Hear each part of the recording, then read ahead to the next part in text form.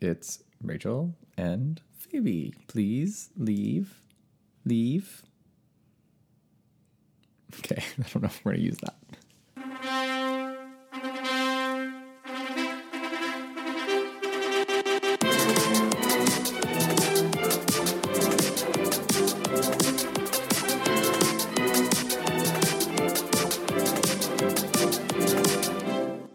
Hi, everybody, and welcome to the very first episode of Wed Talk, where you guessed it, we talk about weddings. Funny name creation, Wed Talk, like TED Talk.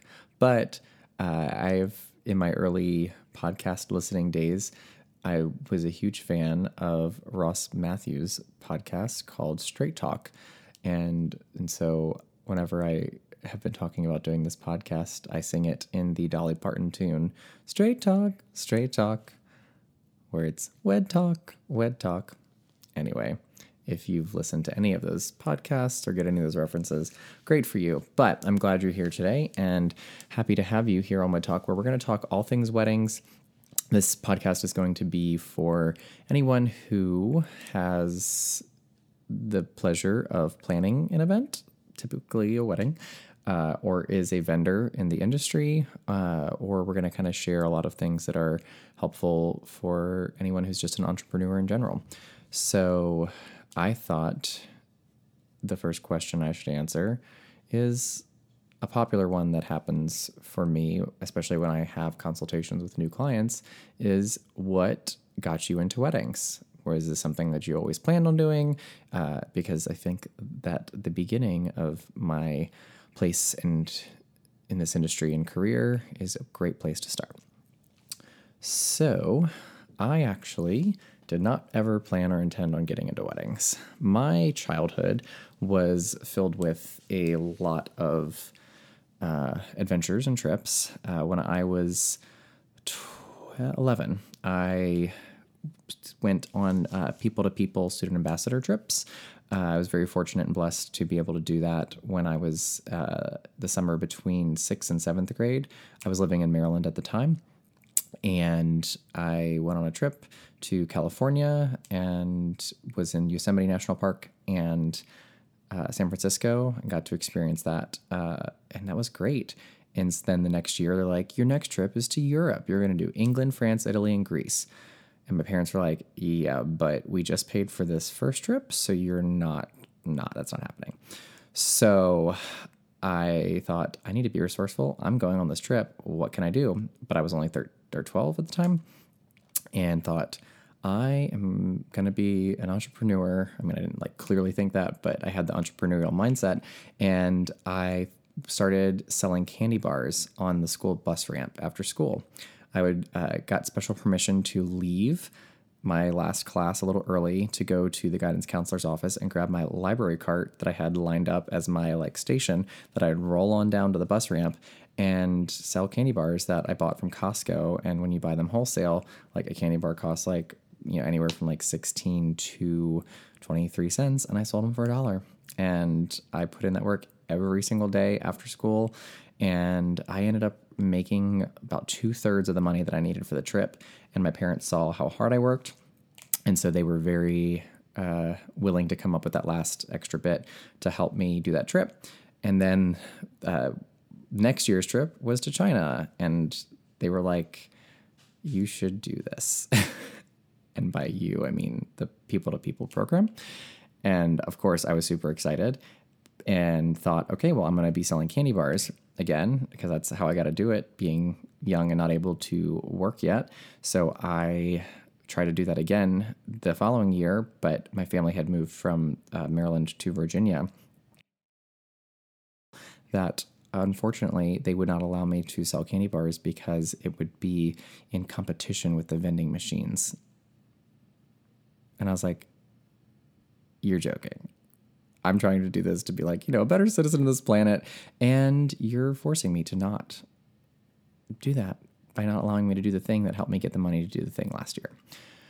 So I was like, well, this isn't going to happen. This isn't going to work. So I did not end up going on that China trip, but over the course of that school year, I turned 14, which is when you are technically legally allowed in the state of Virginia to get a part-time job while still being a young person and student. So technically, you're only supposed to work, I think, like 3 to 7 or 3 to 9, and you weren't supposed to work more than like, I think, 10 hours or 12 hours a week. Well, I worked well beyond what child labor laws would have allowed, should have allowed. I'm very thankful for it. And so I started saving up that money and working and working and working and working. I eventually became manager. I was at a Subway and I became manager there when I was 16. So I was still in school. I would, do my normal 7 to 2 or 2:30, and then I'd get off of school and then go straight over to work at the Subway from 3 until close. I did all the scheduling, the food orders, the just managing the whole shebang, and found out that the previous manager was making about $4 more an hour than I was. And yes, I understood I was 16 and this was 2006. And so to be making $12 an hour was pretty great for a 16-year-old back then, when the minimum wage, I think, was still like $5.75. It hadn't been raised to the $7.25 yet. But so yes, while I was very thankful and very fortunate, I still was like, I know the work I'm putting in and the effort I'm putting in, and also I'm like going to school, so I was wanting to make sure I was being compensated correctly. So I brought that up to the owner, and she did not agree. So I decided to leave and started working at other places. I worked at Dairy Queen. I worked at Five Guys. I worked at a local ice cream place back home in Virginia. And I also started working at a place called Tropical Smoothie Cafe, and was working at their location like a month after they opened. And I worked my way up quickly to become the assistant manager. And the only reason I wasn't technically the manager is because the owner was the manager. But I saw how successful it was doing, and this was my going into my senior year of high school, and I thought, like, okay, this is my gig. I'm going to do franchises. It just makes sense. Why would I go into debt by doing tons of student loans and going to college when I could just open one of these? And I talked to the owner, and she had paid off her house, bought a new house, and bought a Hummer, and still had money left over after her first year of business. So I was like, this is the way to go. I should franchise. We should make it happen. So I start contacting corporate. I begin the process. I find a property, just getting everything started and lined up. My dad was initially supportive and was like going to be on it, because at the time I was 17, so I would not have been legally able to sign a lease. So I decided that this is how it's going to go. This is what's going to happen. So when I found the place, and the franchise portion of Tropical Smoothie wouldn't let you continue unless you had the lease signed already. So when I brought the lease to my dad and was like, hey, I need you to sign it, he turned to me and was like, but what if this doesn't work? Like, this would be terrible for our family, because, to start a franchise, you have to shell out a lot of money, take out a large small business loan. He was going to put the house up as collateral. He's like, what if this doesn't work? Like, I can't do this to the family. Like, you have to go to college. And this was around Thanksgiving, senior year of high school. And if you don't remember, that's the time when most college applications are due. And I wasn't even considering going to college. Thankfully, my 12th grade English teacher had us practice, or made it part of our English assignment, to do a fake college application, or if we wanted to completely apply to college. So I had it mostly ready, but I didn't have any of my teacher recommendations in. So I quickly got those and just applied to basically all the state schools and, Harvard, Princeton, and Yale, because I never wanted to play the what if game. And I ended up going to University of Virginia, where I was like, I'm definitely going to go into the business school. They have a plan, and it's part of Thomas Jefferson, the founder of UVA's philosophy, to do your first 2 years in general studies, and then your last 2 years concentrated in your major concentration.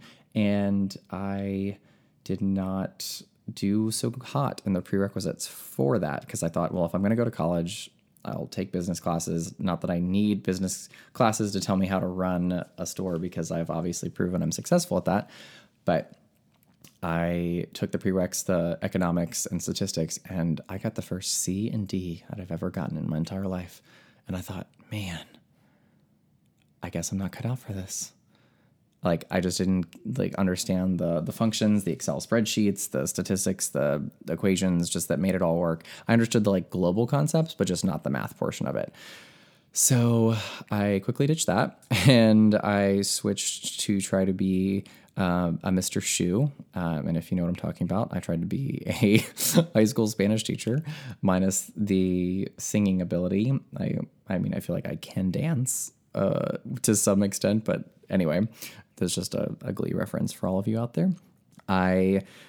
So I wanted to become a high school Spanish teacher because I had just started taking Spanish as well as an elective, and I was picking it up pretty fast because I took French in high school. And I was like, okay, great. I would be great at this. And I actually was taking it because I had joined a Christian fellowship and was going on a mission trip. And I thought, well, I shouldn't be telling people about Jesus in my language. I should be speaking in theirs. So I picked it up pretty fast. I thought, great, this is the new path to follow. I applied to the education school, but was not accepted because of my terrible GPA from the statistics and the economics classes. So all the while, because I had become a Christian in college, I had been taking religious studies classes as additional electives. So by this time, it's now my third year of college, and I have no idea what I'm doing. So I was like, well, this is what I have to make a degree. And so I graduated with a religious studies major, major concentration in Christianity, minor in Judaism. And I had no intention or anything planned to do with it. I mean, eventually one day I've considered, becoming a campus pastor because that's where I found Jesus. But who knows? Because the only other things you can really do aside from going into ministry is either teaching it again or getting hired by the History Channel and teaching it there. So over the course of my senior year of college, I got really into songwriting and thought, like, I want to get into music. I got a seasonal job by stuffing tickets into envelopes at Ticketmaster at their factory close to my college town, and then contacted a friend in Austin because I thought, if I wanted to get into the music industry, I should go to music cities. And at first I thought, well, New York or LA, but with, expenses and student loans to be paying for afterwards, I could not afford either of those places. So my next thoughts were Austin or Nashville. And I had signed a lease with a friend of mine that I worked with at a summer camp in college in Austin to kind of pursue that avenue. I had at this point been working part-time at Gap as well, outside of the Ticketmaster job, Ticketmaster/Live Nation. And I was able to transfer part-time working at Gap into Austin, but they were not able to support me full-time. So I was just part-time when I first got there, which is, I was very thankful to have a job, but still needed something full-time. And needed to pay the bills and things were moving. So I didn't quickly try to jump into anything, music, recording, songwriting, anything like that.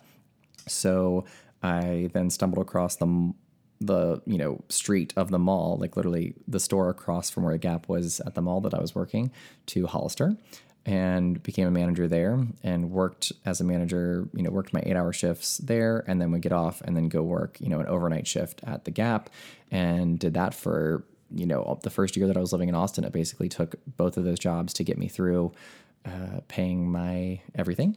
And I then finally was offered a promotion at Gap after a couple managers left and was able to work full-time there, quit the Hollister job. And finally I was like, okay, great. I've got a full-time job. It's able to pay all the bills, but this isn't what I wanted to do. So I got a great tax return back that year. And I thought, you know what, this could support me for a couple months. I'm just going to quit working at Gap. I'm going to leave retail. I was doing visual merchandising. And I was like, I am going to leave and I am going to pursue the music thing. So I compiled a long list of record labels, recording studios, anything and all that existed in the Austin market. I even also looked up ticket companies like I had worked at before, and nobody was hiring because once you get a job in that industry, you kind of stick with it. Austin is also more of is well known for being a live music capital of the world. So more people just perform there. And so if I was more interested in the, venue events, music concert side of things, then great. But not necessarily the music production portion of it. So after kind of needing a job, I ended up working for a friend's landscaping company, and in a series of, many odd jobs that I've worked in my life. And then from there, I just wasn't getting paid enough to support myself. And so I quit that job, kind of got back into retail. I started working at Madewell after being introduced to that from a friend from working at Gap.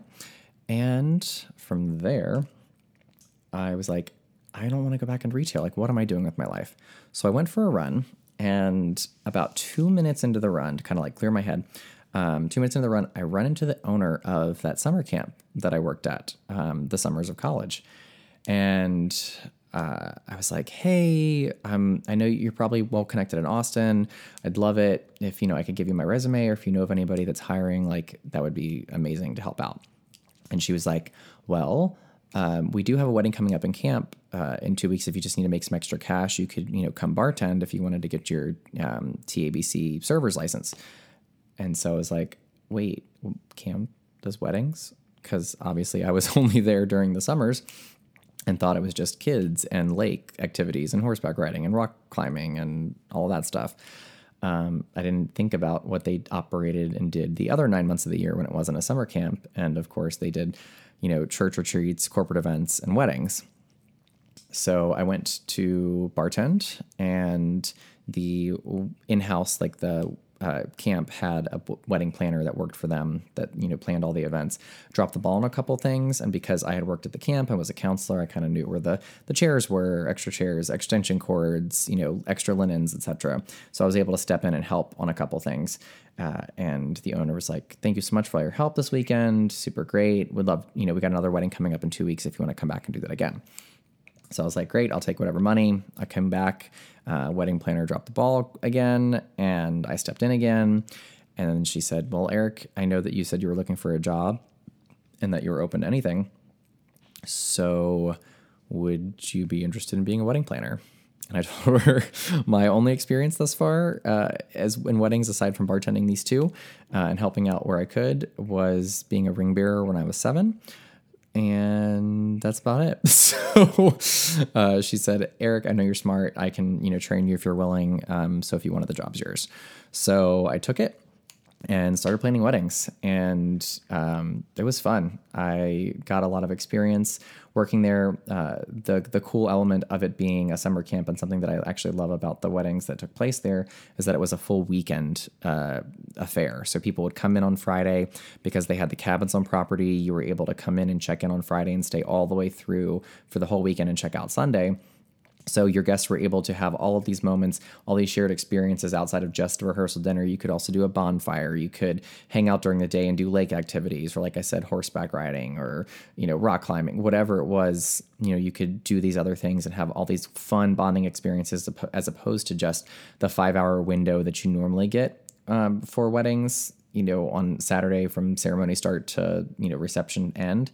That it was really cool to be able to help these couples facilitate it. And a lot of the couples actually that planned their weddings there weren't necessarily in the Austin area. A lot of them were from New York or California or Colorado, and a lot of them were planning it as a destination because it was helpful, because their families weren't from the same places, that they were able to kind of meet in the middle of the country and have this weekend where everybody could just be in one spot, get there, stay the whole weekend, and then leave. So I did that for about a year, and then I was dating my boyfriend long distance and in Houston. And so I kind of was looking for a little bit of a change. And so I applied to some venues and wedding planning places in Houston, and got a job working at a wedding venue in Houston, and worked there for about a year. And that opened me up to I would say more of a wedding factory, because the venue that I worked at before, they only did about, I think there were only 4 weddings on the calendar when I first started. And then, I mean, I think I did a lot of building up. I, helped them with the website and branding and kind of selling the property better. And so I had tripled the business. They had about 12 weddings in the following year, but it's selling that full wedding weekend package, which is a little bit more expensive than just like a 1 day, 1 night event. This one was more of just a year in, year out. So they would sometimes do, wedding Friday, wedding Saturday, wedding Sunday, but that venue actually had 2 sites on location. So you could have 2 weddings on Friday, 2 weddings on Saturday, 2 weddings on Sunday. So they basically, like I said, a wedding factory where like you got everybody, come in, all things come in for the one event and then, peace out in the same day. So I did about 50 weddings while working there. And it was a more rustic event venue. So I wasn't, after doing so many weddings, like I said, about 50 in about a year span, I got kind of attracted to the same style and aesthetic of a client that wanted to do cowboy boots and burlap and lace and baby's breath. And while, that could be what they wanted and what they liked and the style that they enjoyed, just for after doing it so many times over and over again, it kind of, and in the same location, kind of got a little stale and a little boring for me. So I wanted to break off and start my own wedding planning business. So I did. And what was, I guess, great and what helped me start with that is that I had already had established a lot of connections with with vendors in the Houston market by working there. And then I was actually already attached to weddings. Like we assigned weddings about 6 months out from that venue that I worked at. So I had about 6 months of weddings still lined up while I was starting my business. So I was able to kind of slowly build that up. It wasn't just like cold turkey start from scratch. And I was very thankful for organizations that had been established, like the Rising Tide Society, that is basically a free networking thing that met every second Tuesday of the month and was able to network and meet people and make connections. Reached out to venues, did tours. But like I said, I had that great base of, vendors that I'd already been working with while working at the venue. And started getting some referrals from some of those vendors. And I think one of the big things that really helped me was advertising on The Knot. I saw how successful that was with working at both of the venues and saw it as an opportunity for me to continue to grow my business. So I advertised on The Knot. And I would say for the first 2.5 years, about 90% of my business came from my clients finding me on The Knot. And I just, dove in, got my website together, got a logo together. My boyfriend's a graphic designer, so he was able to help me, get that all up and started and running, business cards, started making the rounds, and just ran with it.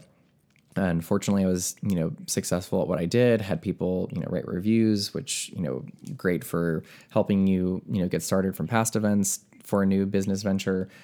Just a lot of people rely on those, and those are so important for people, especially in the wedding industry, when they're trying to get a feel for something that they haven't seen you work and produce yet. I mean, they can see your past stuff, but how do you work?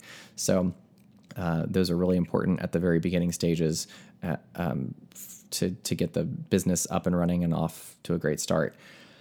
I did that for about a year, not even a full year. I looked at my calendar my first year, and I had about, I think, 2 weddings. I had one in January and one in April. And then I had nothing until September. And between September and December, I had, I think it was 18 weddings. So basically, if you do the math, there was only like 1 weekend or 2 weekends that I didn't have any weddings. It was pretty jammed. And I kind of was forecasting, looking at that, and I was like, dang, like this is going to be really stressful. I mean, some of the weddings even were on the same day where people were so excited to work with me, but they were okay with me not being there. And I was fortunately able to find another wedding planner to sub out and manage the day of. But super thankful that so many people wanted me to be a part and help plan and design and, make their day happen. that I just kept saying yes to everything. But I looked at that and I was like, that's going to be so exhausting. Weekend after weekend, some weekends doubled up, some Friday and then a Saturday. That going into my second year, I didn't want to do that. And I think that that's just the nature of weddings in Texas, where the busy season is like the spring and the fall and, winter because it's a little bit more mild. So, busy time is more like September through April. And then like May through August, it's kind of dies down. I mean, people still have weddings, but they're not as frequent. So in thinking about like, how do I fill this void and spread my workout throughout the year so that way I'm not, jammed in, doing all my year's business in about 3 months. So I started looking north and thinking about, well, where May through August is the weather a little bit more palatable and enjoyable and kind of the prime time for weddings. And initially I thought, New York, like, oh, it'd be so great to do weddings in New York, but I knew nothing about New York and the industry there. But I then, kind of drew the line, Nashville and up, like where else? And I kind of also doubled my search and consideration with looking at flight costs and looked at the flight costs from Houston to major cities north, and both Houston and Chicago are United hubs. So I saw that there were about, flights anywhere from like $80 to $120 on average, regular round trip between the cities, and thought, well, okay, well, that's going to cut my travel costs down. So I won't have to tell anybody or convince anybody like, oh, there's this huge travel fee involved, that I can just build it into the package price. And I visited a friend in Chicago to kind of feel it out, and I actually went around my birthday time. But I also did a styled shoot while I was there to kind of meet with some vendors, get my foot in the door, have some, social media marketing content of the fact that, yes, I'm in Chicago. And then a couple months after that and making the decision, actually moved to Chicago for about 5 months and to get a, lay of the land, tour tons of venues, make, connections, go to Tuesdays together there with the Rising Tide Society and, make lovely vendor connections. And I also started advertising on the Knot there in that market and found that to be super successful as well. But then coming up, I knew that my fall back in Texas was going to be super busy. So I then moved back to Houston and continued to work my weddings there and kind of tried to split my seasons between both places, traveling, staying with friends while I was in Chicago, coming back to Houston, and splitting my time there. Eventually got to a point where while I was successful, was having fun, enjoying kind of splitting the locations, it was just becoming so draining on me to kind of split my energy and my time between, two cities, two places. I never felt like settled or always at home. I think there was a point like 1 year that like between traveling to all the places that I didn't think I was actually home for like more than I think 2 weeks at any clip. And that just felt super unsettling and not great for my, mental clarity and mindset and kind of having like a base or feeling rooted. So I decided to stop advertising in Chicago. So I didn't take as many weddings, but I'd still, take vendor referrals, or if, it came through Instagram, any inquiries, I still am willing and was and am willing to take events, in Chicago and other places. And that's something that I always encourage, any of my friends from, college that are still in the Virginia area that, are getting married, to, hire me. I'm happy to travel. I'm happy to help you do the thing that you don't ever do, but I do constantly and do, I think, pretty well. And be there to support you and use my talents to help you on such a special, momentous day, and would be super honored to be a part of it. So I recently had a friend of mine from college actually do that for her wedding in LA. And it was super special to be there to guide her, to help, to just, make it as stress-free as possible. And it means a lot for me, especially when it's a friend. Anyway, yeah, so that's me and how I got into weddings and where I'm kind of at now. I'm also on the side helping some friends of mine get a wedding venue up and running in Arkansas, and so that's kind of split a little bit of my time as well. But just just surviving, thriving, and making weddings work. I am excited about where this is going to go. I know I'm solo hosting right now. Who knows if maybe a co-host will pop up one day. But my goal is to do and share with this podcast anything, like I said, from entrepreneurial tips to wedding planning tips to advice for people who are planning their wedding, from vendors, bringing other vendors on in, each of the different, vendor categories, getting, photographers, florists, what other wedding planners together from, the different markets that I've worked in, or, people that I've admired in the industry, to share and help you and help the community, because I think that's one of the huge things that I've loved about the Rising Tide Society, and their huge mindset is community over competition. That there's plenty of business out there for everybody to win and succeed. So there's no need to hold each other down. This is, a podcast. It's free to listen to on whatever thing you're listening to it on. I'm not doing this to make money. I mean, while sure, it'd be great to start getting ads for, if you want to book your, tuxes for your wedding, use this place. And here's promo code WedTalk. Sure. Would that be great? Yes. But the intention to do this is to just get these conversations going, share things that are, I think, important to me, things that I care about in the industry, things that I think will be helpful for couples, just, sharing knowledge, just putting it out there, putting out this content into the world. And like I said, helping the industry, helping couples, and helping people that are just starting their business. Wanting to do everything from research and sharing with you how and why tradition started, because there's still some questions that I ask myself. I'm planning on, topics of, talking everything from budgets to timelines to when you should be booking things, how you should be booking things, questions you should be asking yourself. And I'm also super open to getting your questions and listening to what you guys want to hear, and kind of tailoring the talks and the content to that. So if you guys have any ideas and want to share anything, I'm happy to receive. Feel free to email me at wedtalkpodcast@gmail.com. And you can also follow along, send questions as well on our Instagram at, you guessed it, WedTalk Podcast. So I think that should do us for today. Hopefully you'll be back. Hopefully I didn't bore you with my life story. And I think coming up, we're going to have, like I said, some florists, some planners, and very happy to receive any other ideas, suggestions.